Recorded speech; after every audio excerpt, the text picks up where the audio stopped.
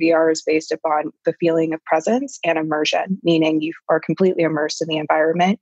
You don't realize that there are things going on outside of the headset, which is quite literally simulating a feeling and creating user agency, meaning you have control over the outcome of the situation. And so it allows you to take these highly complex, nuanced, and very personal situations and experience them in a way that's safe and in a way that's controlled and in a way that has the same emotional effect as a real life experience without the same emotional consequences. Plug into the minds of the world's cutting-edge innovators, visionaries, and thought leaders, rewriting the rules of high performance at work. It's your time to make an impact. I am your host, Jason Campbell, and this is Superhumans at Work, a Mindvalley podcast. Hey everybody, this is Jason Campbell, and I wanted to take a moment to announce something I've been wanting to do for a long time, which is actually get a chance to interact with the listeners of Superhumans at Work. If you're enjoying the concepts, enjoying the show, and wanting to have a bit more interaction, I actually am setting up a live call, which is happening on June 30th at 9 p.m. Eastern Time, 6 p.m. Pacific Time, where you'll get to ask your questions. I'll be there live to interact with you, answer those, bring some new insights from the top episodes we've featured on the show so far. See, when you run podcasts, I get to interview amazing guests, yet it's a one-way conversation. And so I've always wanted to bring a live component where I get to interact with you. And we're going to be kicking it off on this Tuesday on the 30th of June. And so if you want to register, you can actually find a link in the show notes. And so this would be a good time to pause the episode, save your seat right now so you can grab one of the limited spots that will be available for this first time, and enjoy the rest of the episode once you're done. I'll see you there. Hi, everybody. Welcome back to Superhumans at Work. My name is Jason Campbell, and the guest that we have today is an amazing woman that is in the field of technology, virtual reality, and really helping organizations be at the highest levels when it comes to being trained with emerging technologies such as this virtual reality world. Now, Morgan Mercer, being the founder and CEO of Vantage Point, is going to come here to share us what are the advantages and emerging fields of training that happen within the world of VR. How do we see this being applicable in our companies? And we also are going to dive into her amazing work routine as a CEO. She is a young entrepreneur that's been featured in over 60 publications, podcasts, TV, including Fox News, British Vogue, BBC, Bloomberg, the list goes on. And she's just been a extraordinary individual with any kind of hackathon and startup company venture. She's been a mentor. She's raised tons of capital from investors. You will see all the things she's accomplished is quite an incredible thing. She is the true Wonder Woman for Superhumans here. And so Morgan Mercer, thank you so much for joining the podcast. It's a pleasure to have you here. Thank you for having me. Now, Morgan, I was reading your bio and I'm like, wow, you've been in this tech space. You've been in this virtual reality space. You've raised this money. I'd love to understand, like, where did you get started with being exposed to this field of technology, and where do you see yourself going with this virtual reality? Yeah, that's really interesting. So when I was in university, I actually decided that I wanted to be a serial entrepreneur. I read a book by Ryan Blair on entrepreneurship. And then from that, my whole mindset changed. Previously, I was actually on track and I decided that I wanted to go work for a startup. So I actually reached out to a ton of startups in DC. I moved from Europe to DC and I basically said, hire me. And every single startup said, okay, well, what for? And I said, I don't know, just hire me and we'll figure it out. So I started out kind of jumping in. And then alongside that, I was really passionate about technology. I love learning about emerging technology because they're landscapes and fields that aren't completely shaped yet or aren't completely written. We're still looking at future-looking applications of things like computer vision and AI, et cetera. And so that was always really interesting to me. And I actually read something, it was a book called Crossing the Chasm, and it talked about future-looking applications of emerging technologies. So I read about VR. I reached out to the only person who had a location-based VR game studio in DC. And I said, I want to try VR. He quickly became one of my really good friends. But after I tried VR, it changed my world because I realized I had a moment where I literally was in a VR experience and I yelled at something. And I had a moment where I just realized how effective VR was at simulating feelings. And so tangentially, as I became passionate about things like equity, equality, et cetera, I realized the impact that VR could have on enterprise training as it pertains to harassment and diversity. That's amazing, because when I think of VR, I think of those video games, and I think a lot of people might have been on those YouTube videos where you see, just like how you got scared in a moment of VR, you'll see like a scary moment or a roller coaster. And those are the kinds of application that first come to mind when I think virtual reality. Yet here you're recognizing the path that it's going to take when it comes to enterprise training. And so can you walk us a bit about what's happening in that field and what's the problems that VR is going to solve? Yeah. So tied to my first experience with VR, I mean, the biggest thing I say, especially as it pertains to anything related to EQ, EI, harassment, diversity and inclusion, soft skills training, et cetera, is that you can't explain a feeling. So I can't tell you what it feels like to feel happy, sad, scared, uncomfortable. Just like you can't tell me what it feels like to feel happy, sad, scared, uncomfortable, because feelings are deeply steeped in personal context. And so for me to share with you what I'm feeling and say, I feel uncomfortable, it's going to take a completely different meaning for you based on your experience with the feeling or with the emotion. And so it's, how do you create a shared perspective around a feeling, right? And how do you actually create that within a simulated and safe environment? And that's what VR allows you to do. VR is based upon the feeling of presence and immersion, meaning you are completely immersed in the environment. You don't realize that there are things going on outside of the headset, which is quite literally simulating a feeling and creating user agency, meaning you have control over the outcome of the situation. And so it allows you to take these highly complex, nuanced, and very personal situations and experience them in a way that's safe and in a way that's controlled and in a way that has the same emotional effect as a real life experience without the same emotional consequences, right?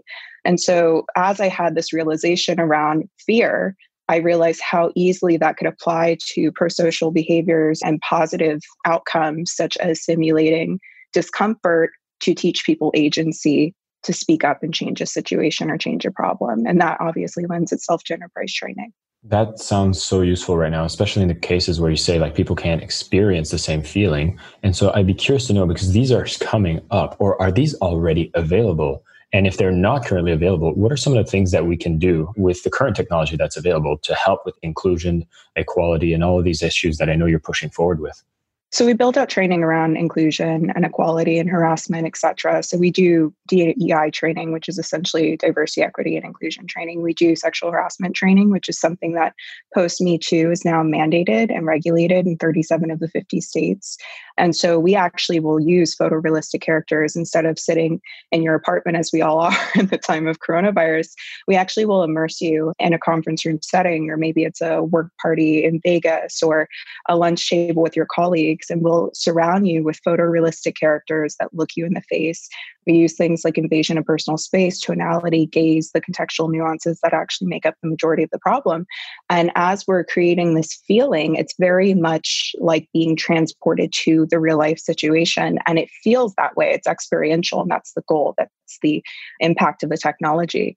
And then we'll use branching narrative story structures. So the actions you take influence the outcome you see, to train you around what you can do better. So obviously based upon or maybe not so obviously, based upon the assumption that every single person can always show up in a better way, right? It doesn't matter how great you could be. You could be completely self-aware, but you can always be better in some way. There's always room for growth.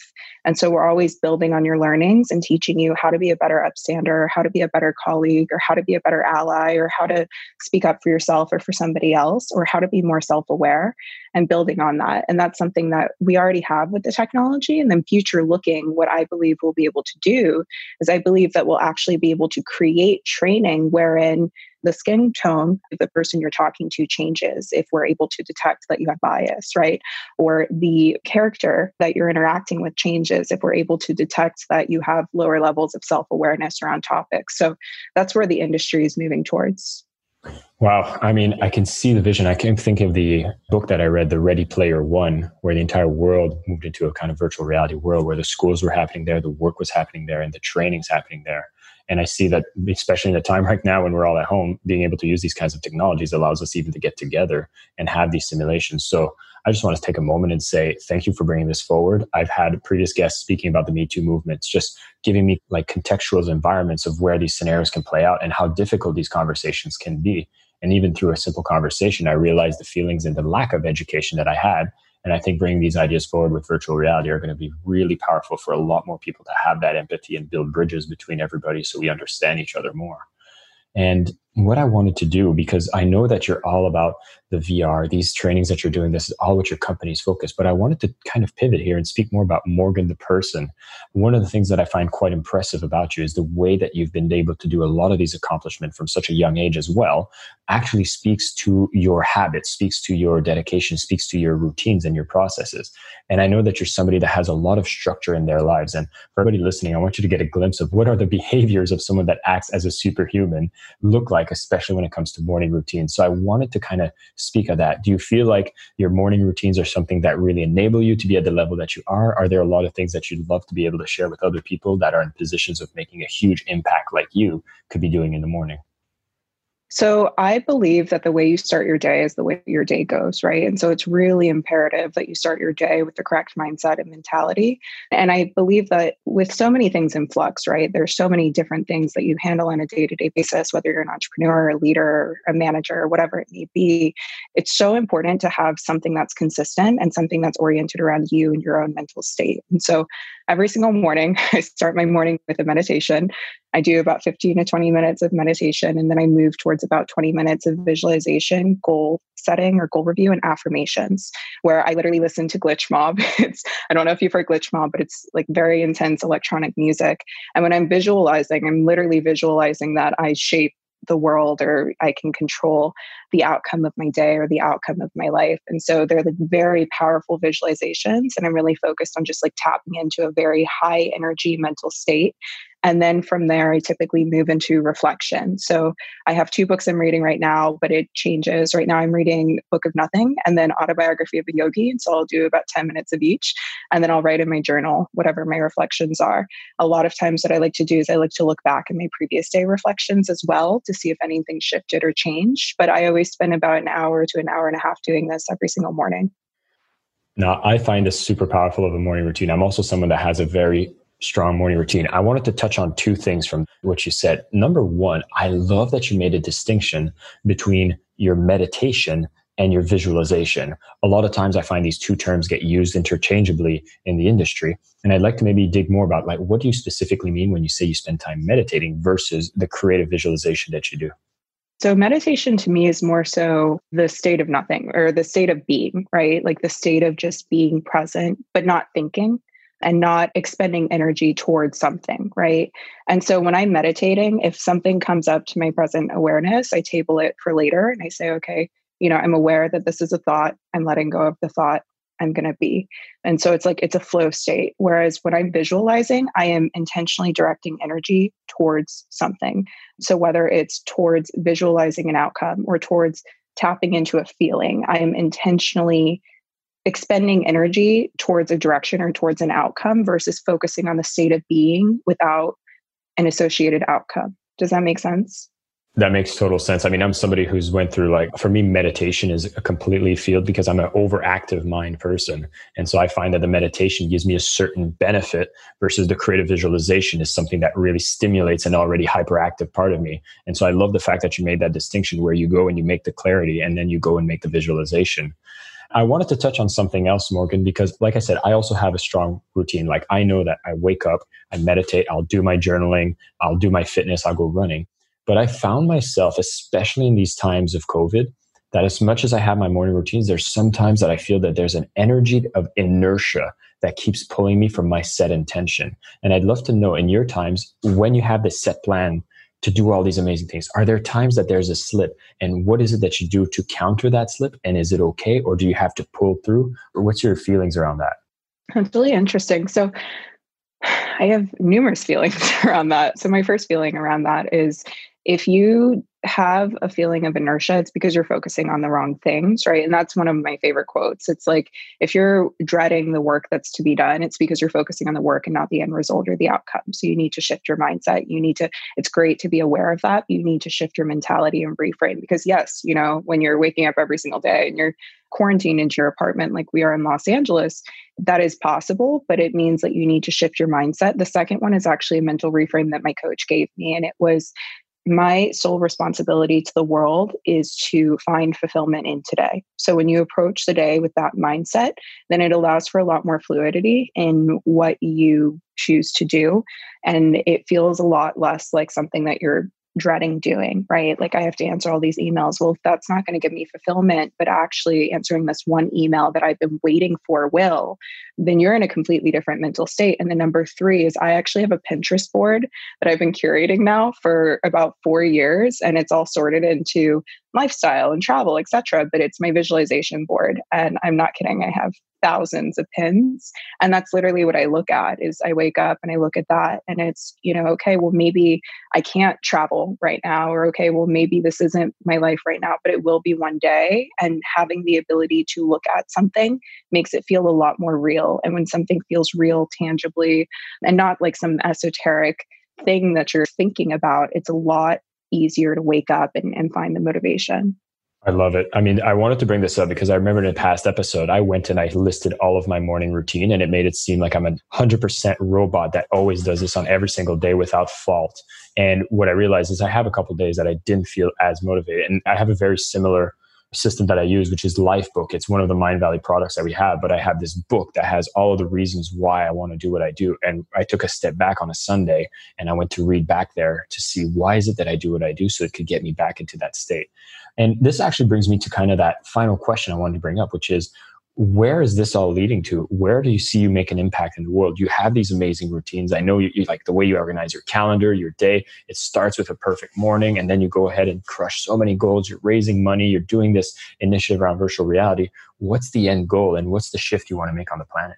So my end goal is very esoteric because it encompasses a ton of meta goals, right? But around a mission, right? It's not a goal. It's not like I want to, make a ton of money or I want to write a book or whatever. Like that's not my goal. I'm a mission oriented person. So I want to inspire, enable, and empower 100 million women and minorities to enter STEM related careers or entrepreneurship within their lifetime. I, look at the way the world looks right now, and it's not representative, especially within STEM entrepreneurship leadership positions. It's not representative of the way the world actually looks from an ethnic or a demographic or socioeconomic breakdown. And then even when you dive into those different areas, there's a lot of work to be done.